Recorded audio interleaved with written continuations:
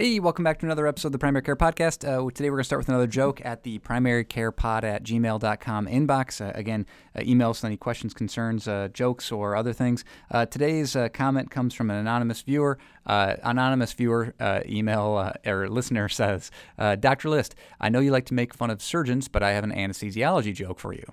Okay, I love doctor jokes. I don't know if anybody's told. I don't know if you guys know this or not, but I love jokes. What are the ABCs of anesthesiology? Answer: airway, book, chair. Oh, I like that. That's a pretty good one. I like that. Okay, so any real questions, concerns, topics you want to discuss on the podcast, let me know at primarycarepod@gmail.com. And anyways, we will start the episode. The Primary Care Podcast is written and edited by a family physician for an audience of other physicians, nurse practitioners, physician assistants, residents, and medical students interested in primary care topics. This is not a podcast for patients and should not be used as medical advice. This is also a personal podcast produced in my own time, solely reflecting my personal opinions. Statements of this podcast do not reflect the views or policies of my employer, past or present, or any other organization with which I may be affiliated. Thank you for listening to the Primary Care Podcast. I'm Dr. Mark List, here to bring you the latest news, guidelines, and updates from primary care sources around the globe. Keeping it under 15 minutes long because you're in a hurry and I'm not that smart. Hey everybody, welcome back to the podcast. Today we're doing something pretty fun. I'm very excited. I've collected a ton of studies over the past several months, and we're going to dig into some of them today in something I'm calling No Stupid Questions.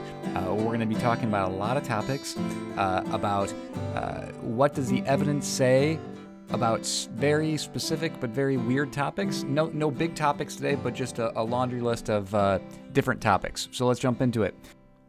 All right, so the first question, is tramadol safer than hydrocodone? All right, so big topic. I don't know if I can explain and answer all of those details. Obviously, all opioids are associated with overdoses. They're associated with risks of addiction and habit formation. But specifically, tramadol is supposed to be a weaker and shorter-acting opioid agonist. And many clinicians tend to believe that tramadol is safer than other opioids, and therefore they maybe use it more or with a lot less caution than other opioids. Now, this study was from May of 2019, so pretty recent study. It looked at 445,000 patients, and these were people who were opioid naive, had not been on opioids before they went through any surgery. So at the end of the surgery, they looked at what percent of these people had filled prescriptions, and of that 445,000, 358,000 filled prescriptions for opioids. Okay, so most commonly prescribed opioids in the study, hydrocodone was 53%, oxycodone was 38%, and tramadol was a small percentage of post-surgical opioids in single digits at 4%. But very interestingly, they looked at in the 6 months after surgery, what percent of these patients continued to use opioids after 6 months after surgery. Very interesting, even though it was a very significantly smaller percentage of opioid use in the tramadol was statistically a much significantly higher adjusted risk for receiving additional opioid prescriptions 6 months after surgery. So, in fact, in this case, using tramadol as your opioid resulted in much longer and prolonged use in many more patients than using standard hydrocodone or oxycodone. Now, this is not the first and only study to show that tramadol is not, quote, safer than other opioids, and that it is potentially just as habit-forming or addicting. But I believe, to my knowledge anyways, in a quick PubMed search, shows that this is the first time that we can maybe definitively say that tramadol is associated with increased use of opioids. And again, that's just me doing a quick little PubMed search, so maybe I'm wrong on that. But again, the question is tramadol safer or a better choice than hydrocodone for an opioid? At least when it comes to getting your patients off opioids, in this study was actually associated with a worse chance of getting your patients off opioids for post-surgical pain. So some caveats to the study. This does not actually look at the actual addictive properties. Some of these people actually went on to get opioid use disorder. We don't know if there were any other, I don't know if there's any other trials that support this or do not support this. So again, take it with a grain of salt, but maybe a bigger grain of salt, as just feel safer knowing that tramadol is not necessarily safer than hydrocodone. Next topic of discussion, should oral antibiotics be routinely given for ingrown toenails? And this comes to us from 2019, the AAFP journal. Should they be given for ingrown toenails? And the answer is not routinely, no. It has no process in wound healing. It has no process in treating the actual ingrown toenail.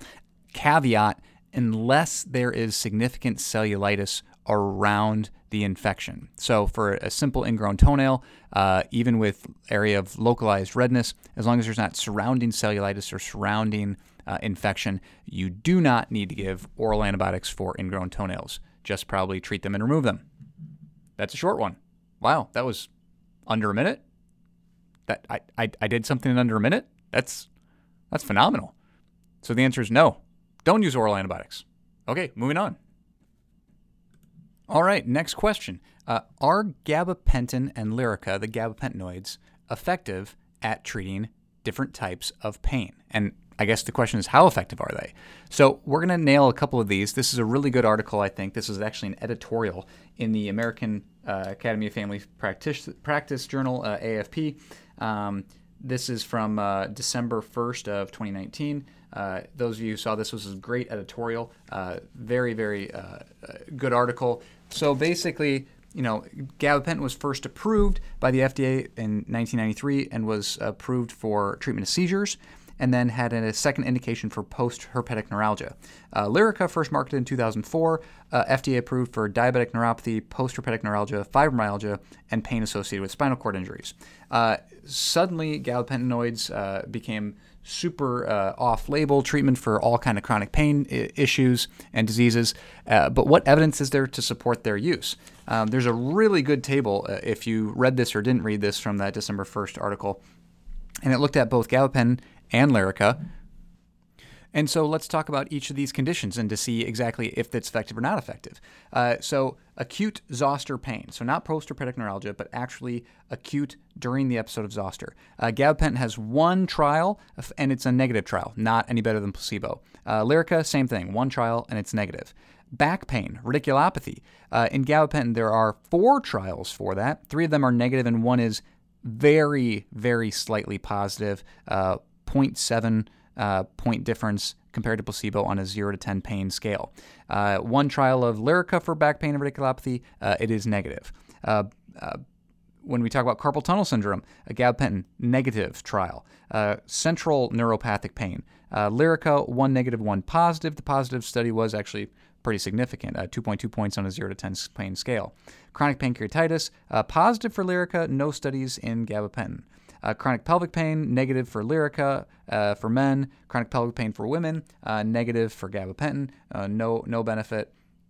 Diabetic neuropathy, interestingly, FDA's approved use on this for Lyrica, but in gabapentin there are 5 trials, 2 of which are negative, and 3 are positive, but the difference is about a point on a 0 to 10 point scale. So pretty minimal effectiveness in terms of treating diabetic neuropathy.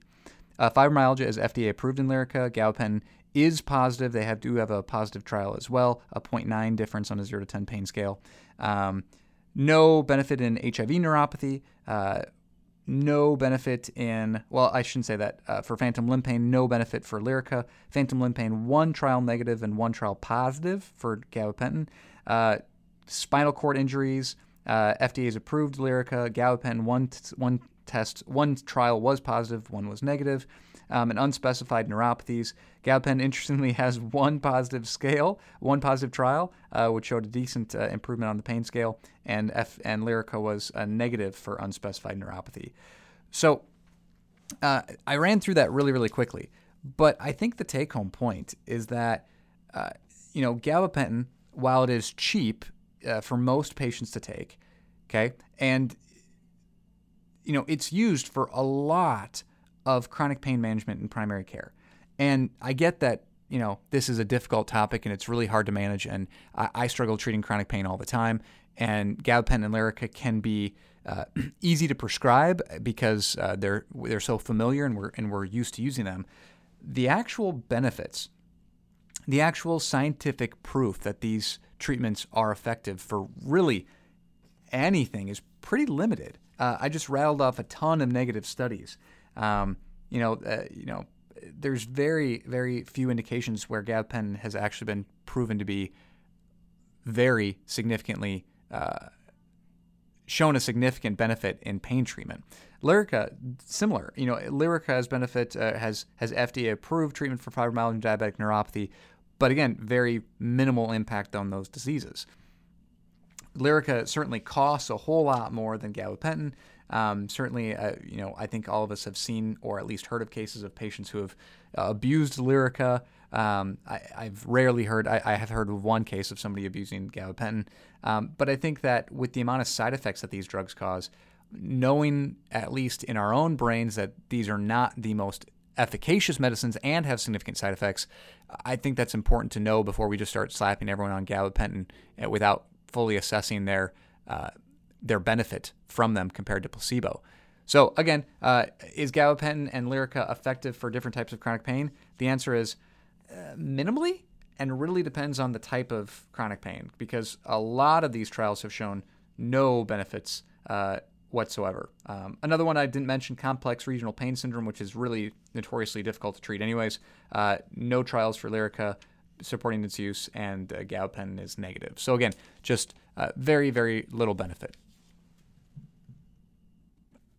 Next question, what is the evidence, or does white coat hypertension actually matter? White coat hypertension obviously referring to blood pressures elevated in the office but not out of the office.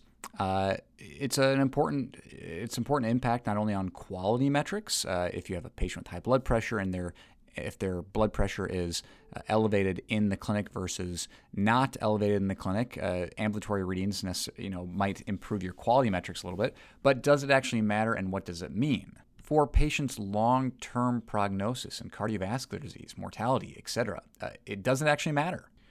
Imagine walking into the clinic and seeing my ugly face and me coming at you with all this energy. Hey, how you doing? How's it going? Of course your blood pressure is going to get jacked up. Also imagine you start talking about Husker football in your appointment, as I do with many of my patients, and that'll jack your blood pressure up by like 90 points because, so atrociously awful. Okay, anyways. So I think I think everyone understands the concept behind white coat hypertension and why potentially there's some elevations in certain patients. So the actual study we're looking at today is from, let me pull it up here, June 2019. White coat hypertension. This is a meta-analysis. Researchers analyzed 27 observational trials with an N of 64,000, both with in-office and out-of-office blood pressure monitoring available. White coat hypertension obviously being elevated in the office but normal in ambulatory settings. Now, white coat hypertension in this meta-analysis was associated with a 36% higher risk for cardiovascular events and 33% higher risk for mortality across all 27 studies, compared to people who have normotension. Now, compared to patients with regular benign essential hypertension or other causes of secondary hypertension, they had lower mortality, but it was still significantly elevated compared to normal patients. So the very short answer is yes, white coat hypertension blood pressures do absolutely matter, and treating them is probably helpful, although we don't have that data. But it does make an important contribution and provides contemporary data supporting guidelines that recommend out-of-office blood pressure monitoring. Again, pretty nice to know if your patient is truly having white coat hypertension or if they are having hypertension outside of the office. So ambulatory blood pressure monitoring, very important and also very helpful. Again, your white coat hypertensive patients less problematic in terms of overall health outcomes compared to benign essential hypertension, but definitely higher risk than the normal population. So does white coat hypertension matter? Yes, it does. Side note, AAFP magazine, those of you who subscribe to that, they have this always POEM, a poem, patient-oriented evidence that matters. This is a case of one of those patient-oriented outcomes that probably does matter, the fact that your white coat hypertension does actually impact your health. I don't like the term poem. I think it should be called POO, a patient-oriented outcome. It's a POO, not a poem. So hopefully today we gave you 3 POOs that you can use in your clinic, and that hopefully your medical practice will be changed, or at least your medical knowledge will be a little bit upgraded by these 3 POOs. If you liked going through these 3 no stupid questions, I'd like to do more of these little quick hitters. Let me know at primarycarepod@gmail.com for any feedback you have. And with that, let's wrap this bad boy up. So how'd we do today? Enjoy what you're listening to? Any suggestions on topics for the podcast or recommendations of articles? Please send them to me at primarycarepod@gmail.com. That's all one word, primarycarepod@gmail.com. We'll also take any comments, questions, or concerns about the episode. If you want me to read your comment or question on the next episode, I can certainly throw them in. Please include whether you want that comment or question to be anonymous or credited with your name. Please check the episode details for links for free CME. And so we'll wrap up another episode saying thank you for listening to the Primary Care Podcast. This has been Dr. Mark List, reminding you you don't need to stay up all night to stay up to date. Thanks and have a great day.